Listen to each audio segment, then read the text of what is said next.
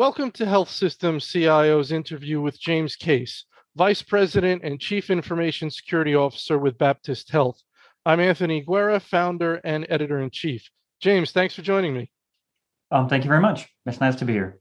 All right, looking forward to a nice chat. So, James, tell me a little bit about your organization and your role.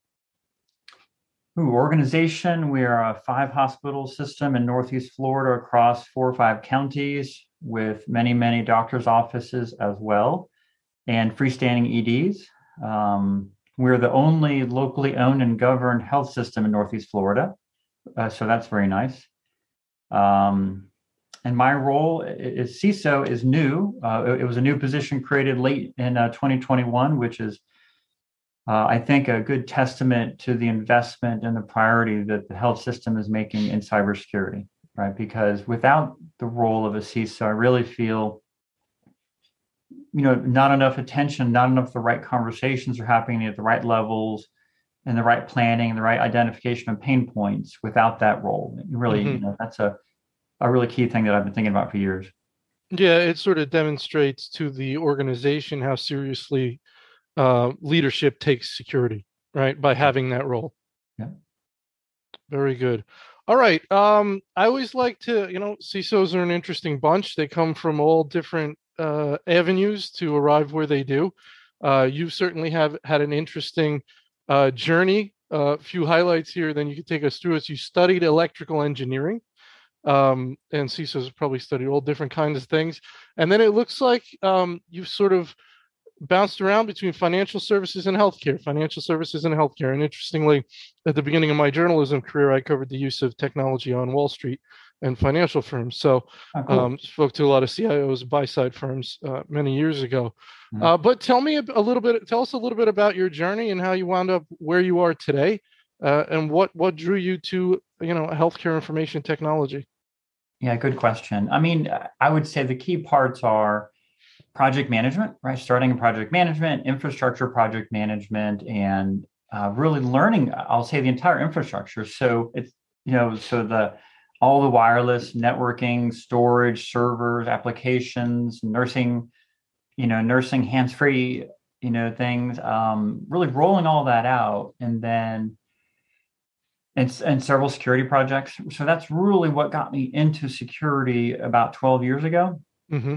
And so then we didn't have, 12 years ago, didn't have a formal security program. So I really kind of took over the security program, which at the time, if you said security at Baptist Health 12 years ago, it'd be, well, the team in charge of, doing access management, right? Mm-hmm. That's really all it back then really was. It was less focused on cyber. And so I took over the team and started really consolidating, bringing in the network security and all the different pieces of security, and built the program out, and worked with a firm, like Fishnet Security, to do a security program review, and built out the program really from there. The policies, the framework, all the governance. So Yeah, I'm wondering. So a lot of CISOs come out of infrastructure. That's what we hear. What do you think makes one diverge to either go to focus on security or to perhaps more go the CIO route? And I know that some CISOs do become CIOs, but is there sort of an inclination that you think would cause one to either, again, go that CIO route and focus there, or to specialize in security and wind up as a CISO? yeah, my thought would be just your interest, Yeah. where you have an affinity for, where you find yourself reading on the weekends and at night. To me, that I think that's really what I have found. I mean, I'm interested in technology, but I have no desire to be the CIO. I am happy at this, what I'll say, kind of the final, peak of my career. I'm very happy because I like focusing on security, because I think that's a big enough chunk to worry about and be stressed about over the weekends and at night. Yeah. Is there a relationship between interest in IT security and interest in law enforcement type issues? Is that related? I I wouldn't say there is, but certainly there's got to be some overlap there, right? I certainly Yeah, stay in touch with FBI and right. DHS on a regular basis, and we share ideas and threat intelligence and ideas and strategies and education. So you wouldn't But be a cop if you didn't do this. no, You would you be in the FBI? I would be doing some other nerd job, Okay. some sort of technology, something or other. Yeah. Well, there are more and more a lot of nerdy jobs in law enforcement, right? I mean, Good point. either in the accounting, IRS, following the money, all Yeah. kinds of stuff. Though, Good anyway, point. very kind of interesting stuff. Um, you were hired. Were you hired on by Aaron Meary? He's a sort of a friend of our publication, and I looked at the timing, and he was there a few months before you came on. And I've It is known not a him. coincidence. No. Yeah, so I've known him for many years at many different organizations he's been at. Um, did you know him before, and sort of how did that come about? I did not. No, I met him Mhm. just through his role as starting at Baptist, and I think people just said, "Hey, call James," and he did, and we had a few calls and had dinner one night, and here we are. Okay, so um, I would describe Aaron as, to me, he's one of the outstanding CIOs in the industry. I mean, his energy and his passion is second to none. And I've interviewed many CIOs over the years, and he's a very impressive guy. What's he like to work for? Yeah, good question. I would say the word inspirational comes to mind. Inspirational? High energy and inspirational is what resonates every time we interact, whether it's a text, a phone call, a face to face, a group meeting, uh, having dinner, whatever it is. Just every interaction, I'm left with that thought of yes, the like high energy, but also inspirational. Right, and I'm guessing you. I know he's a very security-minded CIO, and I'm sure they vary in terms of their focus on security. They probably all have a general interest in security and awareness of it, but you, like anything else, you're going to have gradations of their knowledge of it, comfort with it, interest in it. I would describe him as a very security savvy CIO, Yeah, and certainly inspirational. I'm sure when you talk to him he is always emphasizing the importance of your role. It probably says things like, "It's absolutely number one stakes to play. Need this yeah, lockdown." So that makes you feel 100%. good that my role is Absolutely. valued here, right? Right. So maybe add to my answer a second ago, the level of support, right? Kind of what Yeah, you just described is to me a level of support, the importance, the being in the right conversations at the right time to identify the risk, right? And then really I think a key part of my job is to make sure that informed decisions are made based on risk by the right people. So at the end of the day, right. And so in terms of what a CISO needs from their CIO, it's that kind of stuff. It's support, backing, encouragement. yep, 1,000%. Yeah. And I don't know. I wonder if they all get it, probably again to different degrees. And it might be Yeah. frustrating to work in an environment where you may not get that much support. Right. Um, you wrote it was a LinkedIn one of your LinkedIn posts I saw, and I think you were either commenting on an article about the CISO CEO relationship and how transparency is key, and it was important that I think you were talking about questions that CEOs should be asking their CISOs. Can you Mhm. just give us some thoughts about that? What you were talking about there? Yeah, I mean, 2 points there, right? So things that people hire in the organization, so CEO, for example, should be asking. It also touches on transparency, right? But yeah, I just think that the article is all about, it just resonated with me about kind of ideas for types of questions that senior leadership should be asking about the risks, to the organization. How are we doing on this? How are we doing on that? Do we have any risk here? Because I guess at the end of the day, silence doesn't mean things are okay, right? So silent, leave me alone and just let me do my thing is not necessarily the right thing for the organization. And so I think it takes those dialogues, takes that transparency to have those conversations to make sure the risks are understood because every organization has risk, cyber risk, whether they're talking about it or not, or they're managing it or not, and they're prioritizing it or not, it's there. Right, right. So I guess if you're a CEO, and is it dangerous, would you say, to just assume that, hey, I have a CIO, I have a CISO, security has got, they got that. I don't need to Right. know about it. I don't need to ask about it. Right. But I think your So point is you need to have some level of knowledge because you need to make sure you can't just sort of wipe that away and not worry about it. that is exactly right on. That's I couldn't have said it better. Yep. Okay. And some maybe any more detail on those high level things you want CEOs to be curious about and to sort of inquire about? Sure. Yeah. Cyber risk, right? Where do we have the highest risks? Like, what keeps you up at night, right? Those are certain things. Where are we the most exposed? If I could help support you in one more way, what would that be? Are we protected against ransomware? Maybe start getting, more specific. What are our highest risks for ransomware, right? Nobody's perfectly protected against it, but what is each organization doing to identify their readiness, right? From ransomware safe backups. Could we really restore things if we need it? All those sort of questions should be asked, and the information should be shared, because every organization has those risks, but how well are they being managed and really mitigated? And what's left on the table that's risk? Is it low enough, right? Yeah, I'm thinking about a CISO's exposure to the CEO and the board. What do you have in terms of your exposure?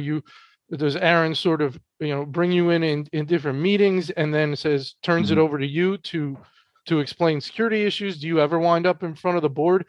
What do you have going on, and what do you think is sort of a best practice, maybe? Yeah, that makes me think a whole bunch of things. So yes, Aaron brings me in all sorts of things. Our CEO, Michael Mayo, is very, very engaged and interested in cyber. Really, I mean, a really shining example, I mean, good timing for this interview, is last week we had a large tabletop exercise for a cyber event. We had our entire, CERT response team there, and our CEO was present, our COO, our CFO, and more senior leadership for the entire 3 hour exercise. So I think that, I mean, so for 3 hours, we went through an entire event about, here's the first call, here's what would we do, and here's what we would do, and here's what we just learned, all the way through ransomware. Should we pay the ransom, right? We had those difficult conversations, and they were present for the entire meeting. And so I think that's a great example of direct, face to face questions, light bulb moments, conversations that we had that we wouldn't have had otherwise. So that was a tabletop, what we call a tabletop exercise. Let's go into that a little bit. And I've heard different opinions on those. There is some value there with tabletop exercise, but they do have their limitations in terms of what they show you, and there should be Sure.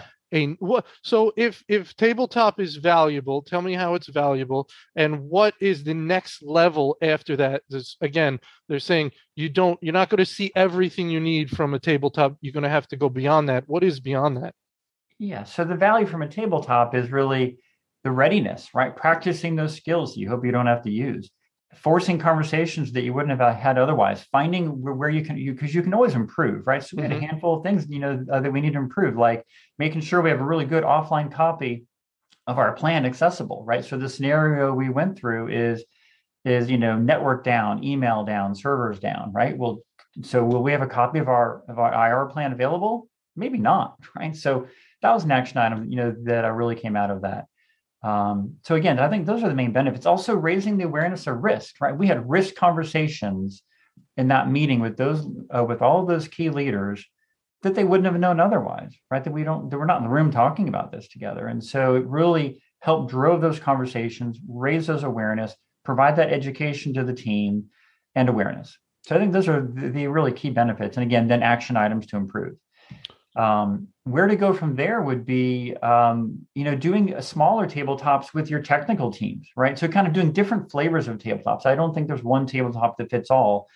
I believe that what we did last week is the most important tabletop, but then we also do tabletops internally with engineering and also security engineers, and going through kind of the technical aspects of a scenario.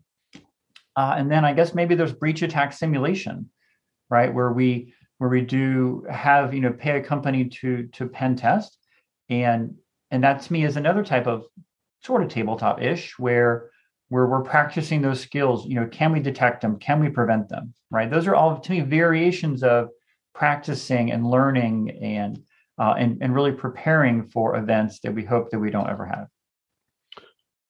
So yeah, so the interesting thing is with the tabletops and anything like that, the key obviously is to make it as realistic as possible, be as detailed as possible, so we can actually, because that's where you depart from practice into reality. When it really happens, oftentimes there's that one element that you go, oh, this right. We didn't envision that, or we didn't see these multiple things happening at the same time. Right. So you Yep. do your best there, and then you need a very good process to uh, take those lessons learned and bake them back into the plan. Because if you don't do that, it was a waste of time, right? Or we Yeah. learned something, but we didn't capture it. So Right. can you give me some thoughts on that process of making sure we capture what we've learned from these exercises, bake it into the new plan, and then do it again? And that's how things continue to get better. 100%. Yeah. But again, some of the benefit is just having the exercise. That's Yeah. part. And then the other part, as you said, is making sure that we capture all the improvements. Right. And so what I did is I sent out the notes and I assigned action owners, Hmm. and then some are me, some are my team, some are other folks. And so it's a matter of keeping that on the front burner, following up, making sure that we have deadlines, and then closing that out. And then at the start of the next exercise, making sure that it's all done and that we're prepared and we've improved and we can find new things to improve on.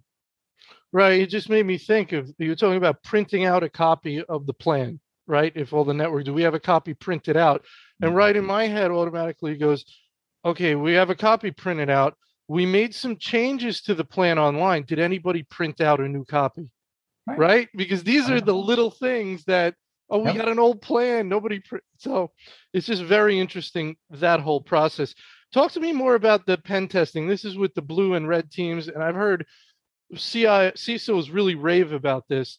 Now it takes some humility because a lot of times uh, many things are exposed, and you're there supposed to make sure there aren't holes. You hire these people to come in and they show all these holes. Obviously, Right. it's a worthwhile exercise, but it does take some humility and courage to be the one Yeah. that calls them in to expose your weaknesses. But yeah, I think humility is a good word, right? Because you're always going to have weaknesses. And so it's about finding them before the bad guys do, right? Hmm. Like we could sit back and wait for the attackers to find it, or we could pay somebody to help us find it. And even if it's like, oh my gosh, glaring, well, then it's high priority. We fix it right away and we retest to make sure it's closed out. And then we look at the lessons learned. Well, how did that happen? What process broke down that allowed that to occur, right? Did somebody turn on some or expose some application that didn't follow the right process to do it in the right way, to be validated, approved, tested before it's out there, right? All those sort of things to make, where did that process break down? So all those things are really part of it that are in that lessons learned out of a pen test, right? And also pen test means different things to different people, right? So anytime in a conversation like this, when somebody says pen test, there's network pen test, there's external pen test, there's internal pen test, there's web application pen test, there's mobile app. So there are many different types, and they're not the same thing at all, really. They're all very, very different in scope and what you get out of it. And you really need all of it to some degree based on your organization.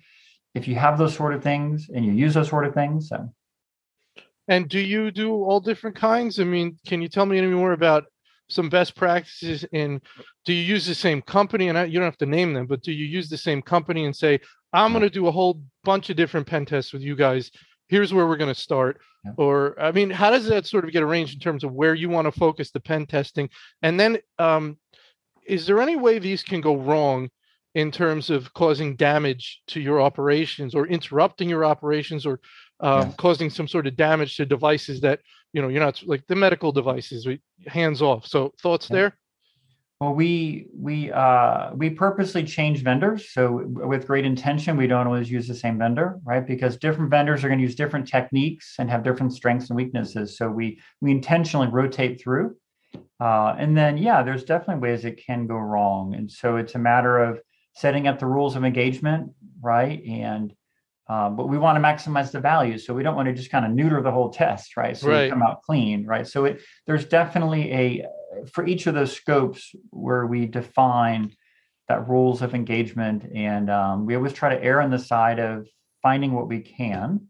But certainly, right, medical devices are normally hands off, but those are also firewalled off and really protected and isolated, right? That's really the main strategy there, because there are always going to be medical devices, right? At HIMSS 2 weeks ago, right? That was kind of the common theme across all week, right?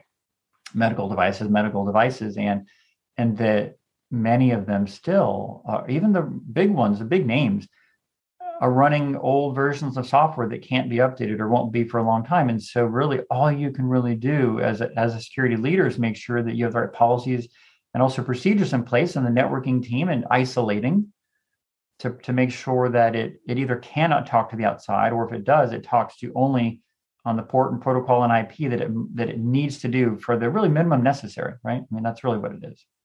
Is that what we call network segmentation, or is there another? Absolutely. Yeah. Yeah. Okay. So Yeah. that's the term that Yeah, but I would describes that. say that the medical device is a key area that needs to get its segmentation, kind of high priority Hmm. segmentation, if you will, Right. versus Yeah. printers necessarily, and kind of the more normal segmentation, which is also important. But if I was going to rank them in order of priority, it would be, kind of the whole medical devices first, really. All right. Very good. All right. I'm going to ask kind of an open-ended question. You can go wherever you want with this. Uh-oh. From a big picture point of view, what are the top one or two things you're working on? Or if you don't want to talk about that, a couple of the most important trends that you see that you think are going to be impactful, you're keeping an eye on. I would say top key things that come to mind are NIST CSF, right? We are migrating from a kind of a hybrid ISO NIST policy framework and also security framework from 10 years ago to purely NIST CSF, right? So we're going to standards-based best practice, which is a journey, right? I mean, if you talk to other CISOs, it's not a 1 month, 6 months, even 1 year, right? It's a journey to get there. And we've ranked the program areas, access management, for example, in order of priority where we want to see the most improvement the fastest. So that's one of our key strategic initiatives for 2022, which will bleed into 2023 as well. That's NIST CSF. Yeah, cybersecurity framework is what it Uh, stands for. Is what's the relationship between that and zero trust? Is that a zero trust type model, or is it very No, different? there's no direct relationship, although NIST did publish a framework, or not a framework, but a publication on zero trust. So, I mean, the same standards organization has developed or published information on both, but the security framework is a security framework, right? It's policy. It really sets the tone for the program, right? It's where you really educate folks on here's the framework, here's how we're going to govern things, right? It's about what do you have in place from a procedure perspective and a control perspective. Where zero trust is a philosophy. Hmm.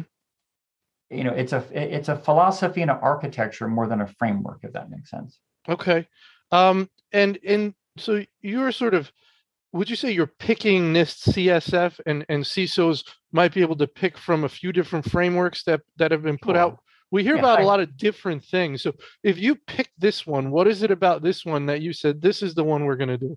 Yeah, good question. I mean, high trust is another popular one that's similar, right? They all have overlap, and there's mappings, between all of them. But high trust is similar.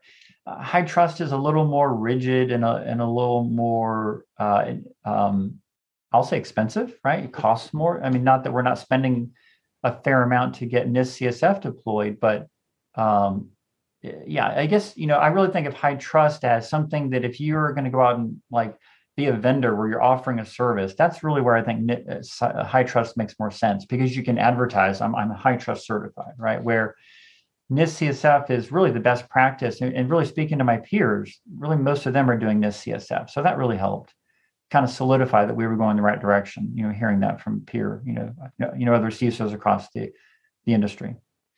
And is this the kind of thing where you do get sort of that stamp at some point, or is this just something you say, we work towards this? This is what we're trying to do. Yeah, good question. There really is no NIST CSF certification per se, but there are assessors who will assess your maturity. And so it's really about where are you in that maturity on your journey? Are you a level one, a level two, a level three, or four, right? And so so we have our baseline set, and we've set our targets for where we want to be in the different categories. And really, the whole implementation is working our way up to that level that we want to be for each of those areas of the program. It's nice to have a roadmap, right? To say, Absolutely. here's what we're going forward. This has been endorsed. And this, I would imagine, is one of the regulatory kind of promulgations where if you adhere to it or show you were doing your best to adhere to it, you were given Absolutely. forgiveness if there's an incident. Right. Yeah. It's about due diligence and making sure that there's no gross negligence anywhere, right? We want to make sure that we're constantly assessing, constantly improving. We always want to prioritize, make sure we're focused on the highest risk, but certainly the balance there is if we change our priorities every day, we might get nothing done ever. So we Right. have to be careful about any kind of reprioritization. But at the end of the day, yeah, it's about focusing on the highest priority, solving and really mitigating the highest risk, and then move on to the next item.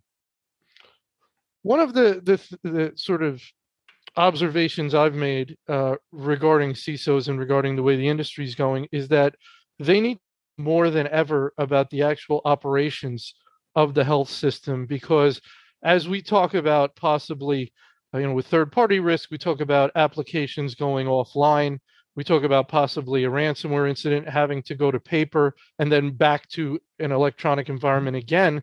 There's no way for CISOs to manage that process without sort of really knowing the operations and understanding the implications of Mhm. any particular application going out. And to understand that, you need to talk to the people that are using it to understand the criticality of it, the Yeah. implications of it not being available, and then sort of game plan through, tabletop through. If this happens and we know this, we're going to tell you, and what are you going to do? Like, what is your plan if this application is not available? And then with the process of coming back up again, when we're ready to go back up, who do I talk to? So, and there's a million departments in the hospital, but Mhm. to me, the point is that it's more involved than ever before this whole process. So CISOs need to be having these conversations. And I just like your thoughts around that.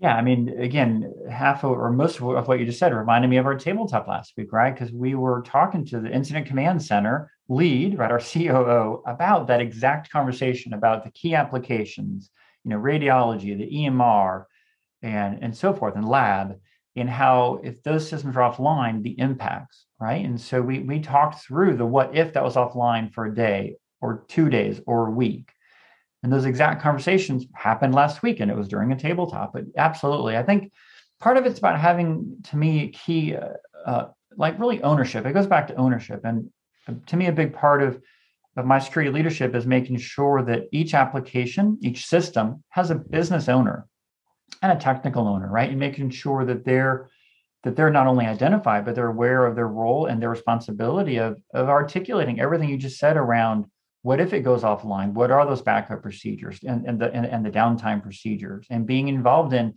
defining the enterprise criticality of the application, right? That's not an IT decision. I mean, it's No, a business decision all day long. that's absolutely the point, right? They need to make the decisions, but you need to explain to them, take them through scenarios, right? So they understand this is what could happen. What would happen to Yeah. your operations if this did happen, right? You need to have this conversation. So you mentioned a lot of people being involved in this tabletop, a lot of key people. Mhm. Um, they all, and that's why it's got to come from the top, right? It is Yeah. they need to know, hey, you have to be here. So, because everyone's busy. Is that an issue that CISOs have to work through? Is getting the time buy-in and commitment from operational leaders to work through these things? Because I would imagine some of these people are hard to pin down. You've got, these different people in charge, the clinicians. And I don't have time for this. You figure it out. I don't know Right. why I need to be in on this. So, how does that play out on the ground?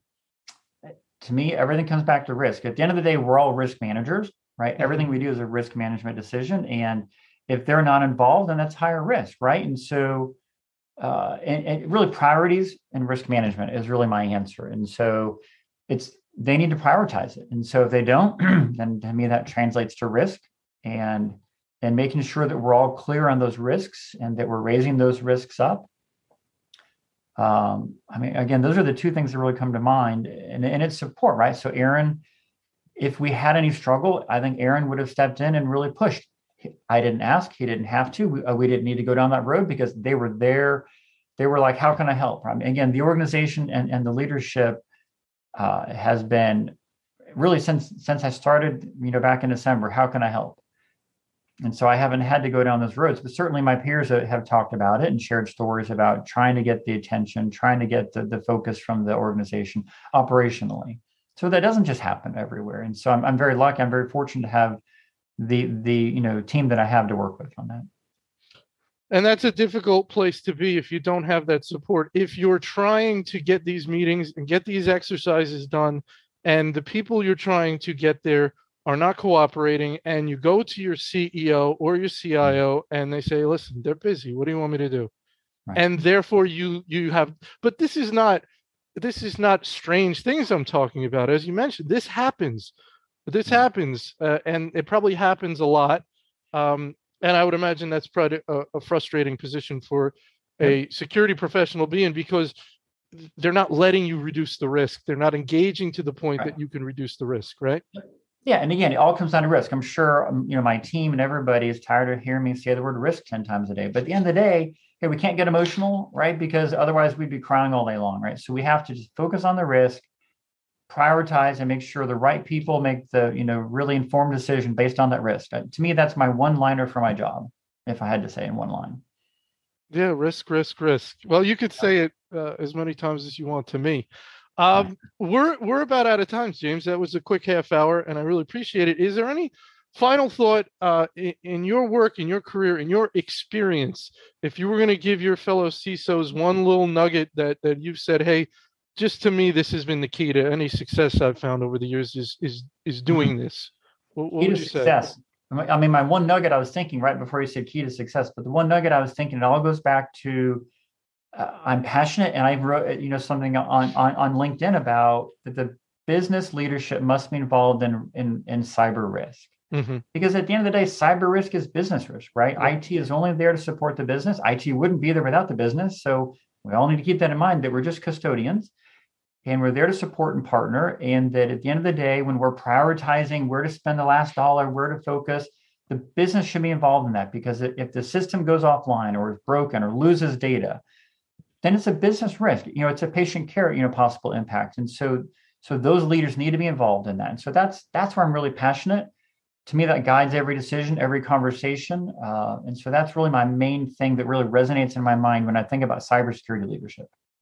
Yeah. And so if you've got that support, great. And if you don't, I'm guessing you would say keep working, use your passion to keep communicating that Mhm. this risk exists and it should be dealt with.